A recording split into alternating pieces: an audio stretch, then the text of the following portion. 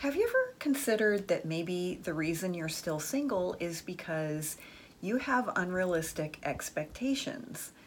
That's what we're going to talk about on this episode of Wonderful Life.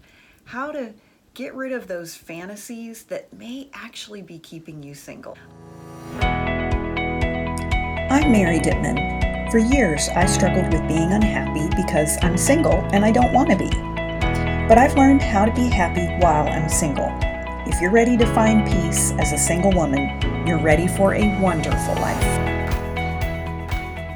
Hi, I'm Mary Dittman. I'm an award-winning business professor on the collegiate level and the creator of College on Fleek and Wonderful Life. Wonderful Life is my way of describing what it feels like when you're happy and you're at peace, even though you're single. I am single. I've never been married. I don't have any children, and I've always wanted to be married and have a family. And for a long time, that was a real source of sadness and sorrow for me. And I felt like I just couldn't be happy if I was single. But I figured out that I better make peace with singleness because it did not appear to be changing. And I am over 40 and I really just want to be happy. And so I figured out how to be happy and have peace while I'm single, not because I'm single.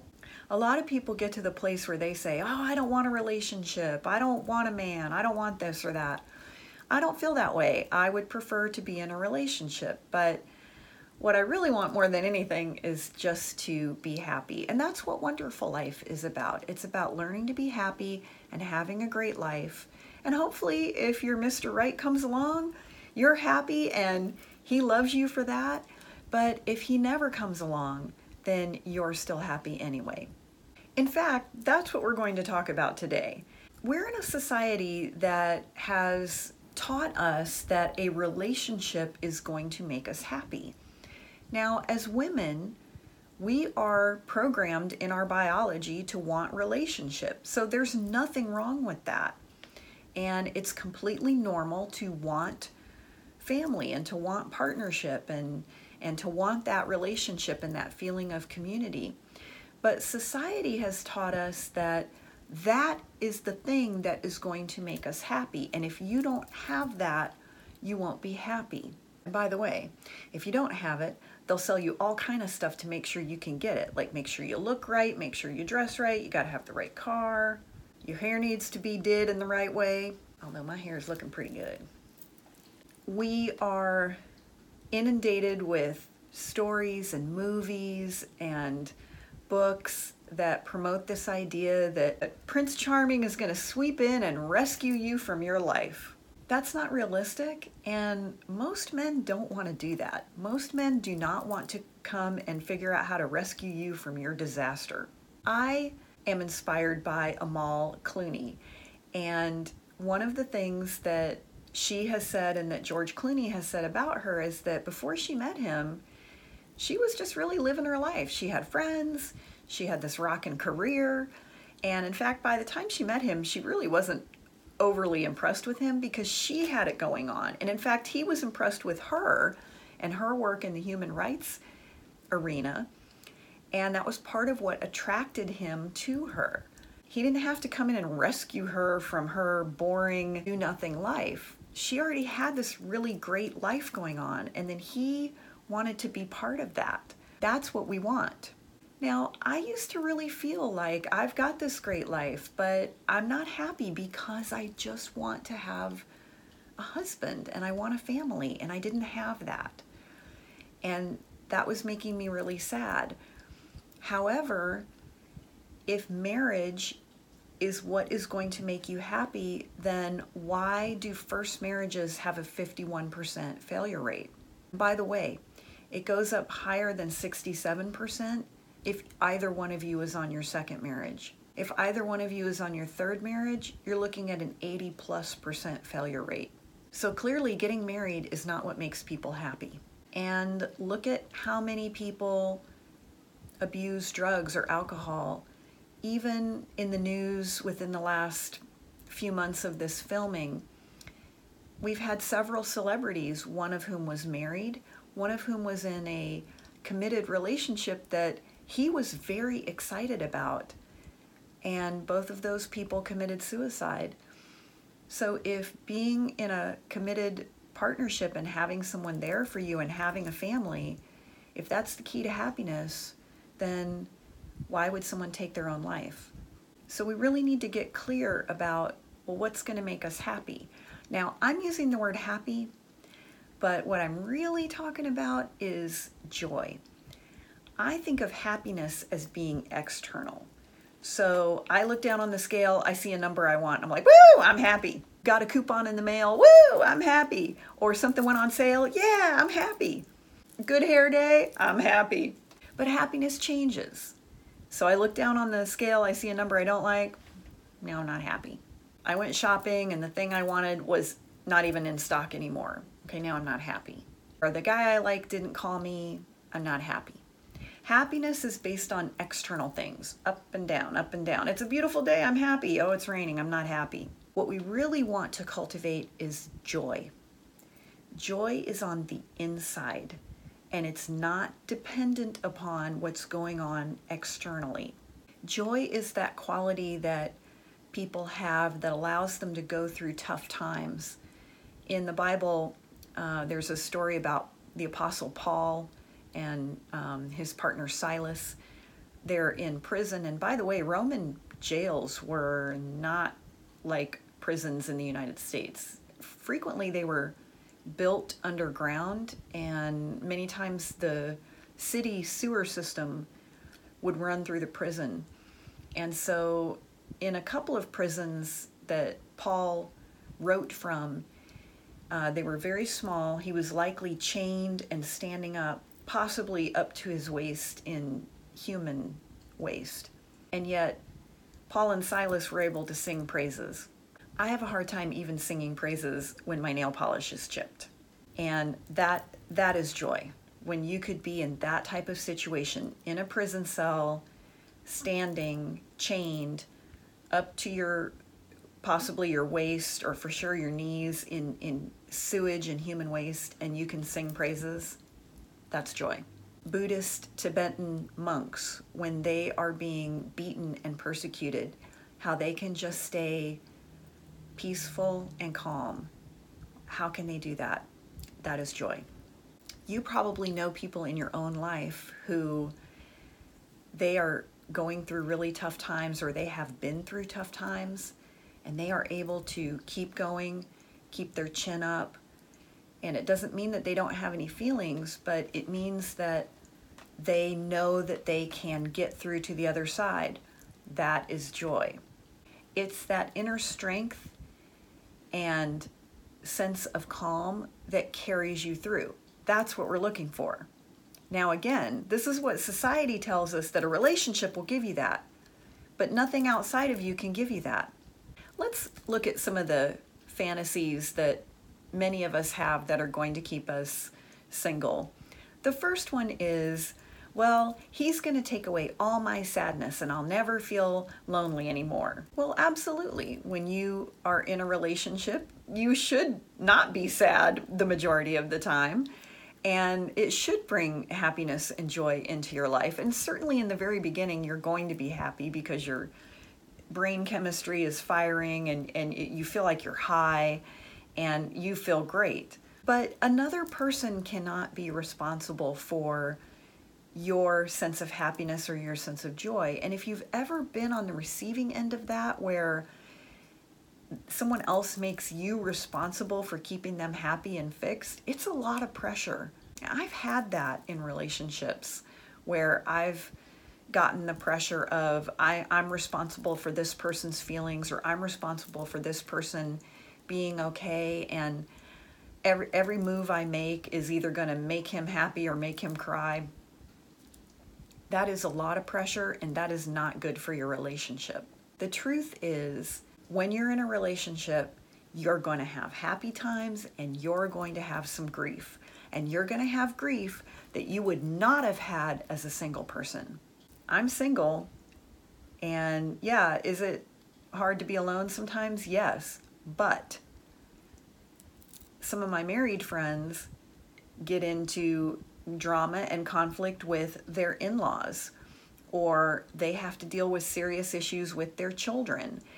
Every situation has pros and cons, blessings and challenges. And being in a relationship does not mean that you're never going to be lonely.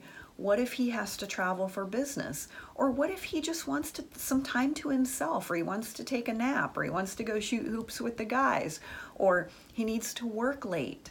There are going to be plenty of times in a relationship where you're going to be on your own, and you need to be okay with that. Partly because everybody needs space and freedom to be their own person. The second fantasy, many times, that can keep us single is the expectation that, well, I'm going to find a man and he's going to be there for me all the time. That would be great. But the truth is that we are normally not there for each other all the time in the way the other person would like us to be, generally speaking.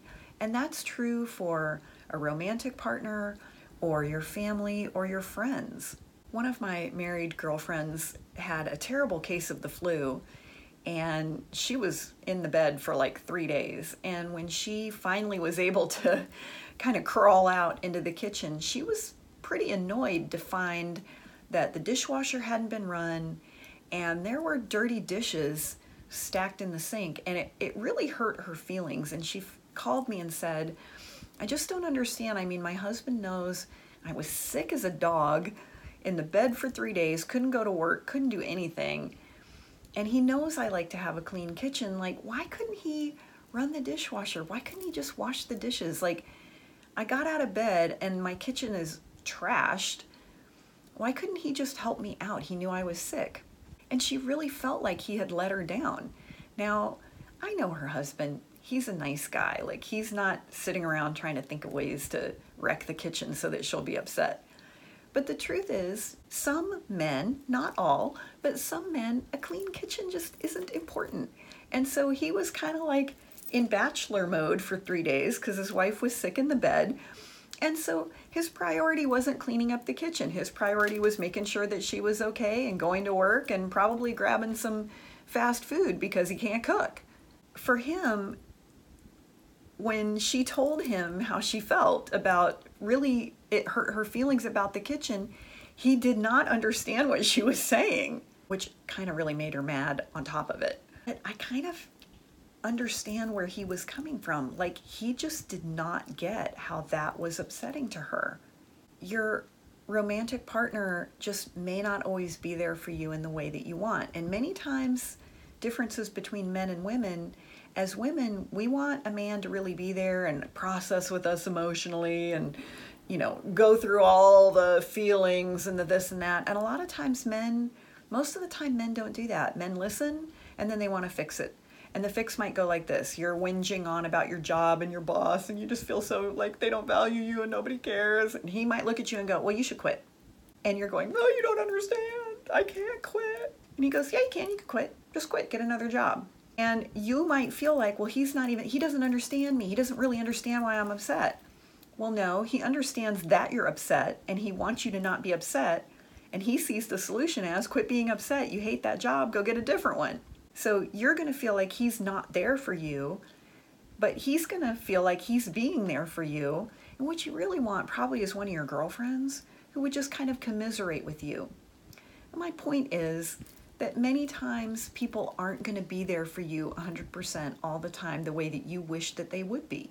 And you got to let people off the hook, because the truth is you're not there for everybody the way that they wish you were there. Because the truth is the only person who's going to be there for you all the time, 100%, is you. Another fantasy that might be keeping you single is, we're going to do everything together. Well, maybe not. First of all, one of the things that men really complain about with women is that, well, she changed. When we first started dating, she used to like to go do stuff and now she doesn't want to anymore. And ladies, we're guilty. I have to say that I agree with men, because here's what a lot of times women will do. When we start dating somebody, we just want to be with him. And so when he says, do you like football? We're like, yeah. You want to go to the game? Yeah. And the truth is we don't really care about the game, we just want to be with him.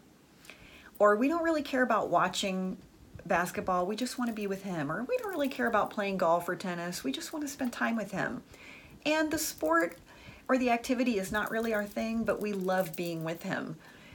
And so then as the relationship progresses, the truth comes out that I really don't want to I don't want to go watch football. I don't want to sit and watch basketball. I don't want to play golf.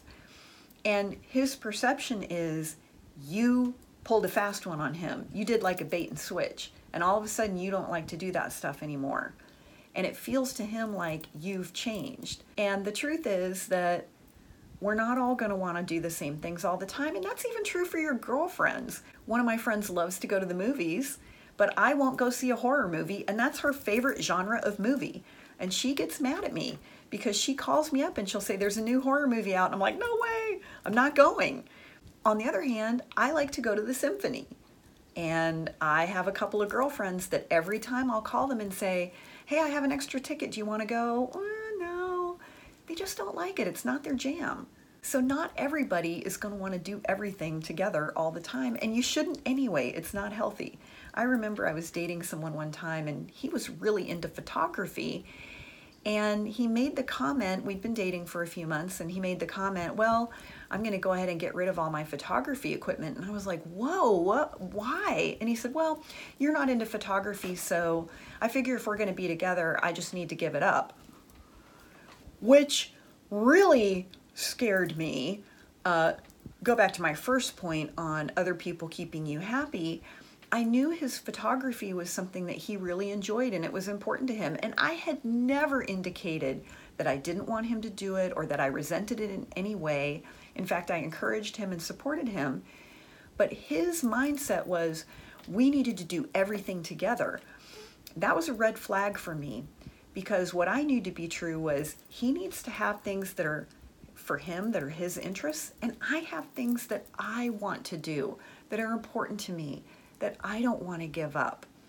And yeah, you should have stuff you like to do together, but you should still also have your own individual activities or passions or interests. That helps keep you an interesting person that he won't get bored with. So yeah, you might have to be comfortable that you'll end up with someone that you guys love to go to dinner together, you love to go see movies together, maybe you do love to go see a hockey game together. And then he really loves to go hear indie bands and you're not into that, so he goes with his guy friends to do that. And you really love the opera and he can't stand it, so you go to the opera with your girlfriends.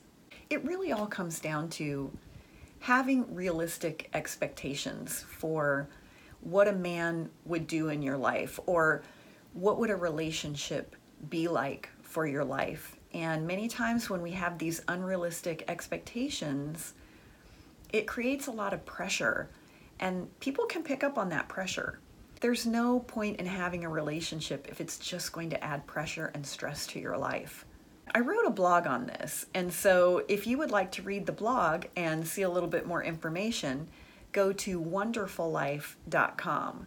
And as always, Wonderful Life is a dialogue, not a monologue, and I would love to hear from you. I'd love to hear from you. What are some of the unrealistic expectations that maybe you've had or that you know other people have when it comes to relationships? Put that in the comments, because I'd really love to hear what you think about this. And as always, you can connect with us at wonderfullife.com. And join us next week on Wonderful Life when I'm going to share with you the 3 biggest mistakes I've made that have kept me single. That's next time right here on Wonderful Life.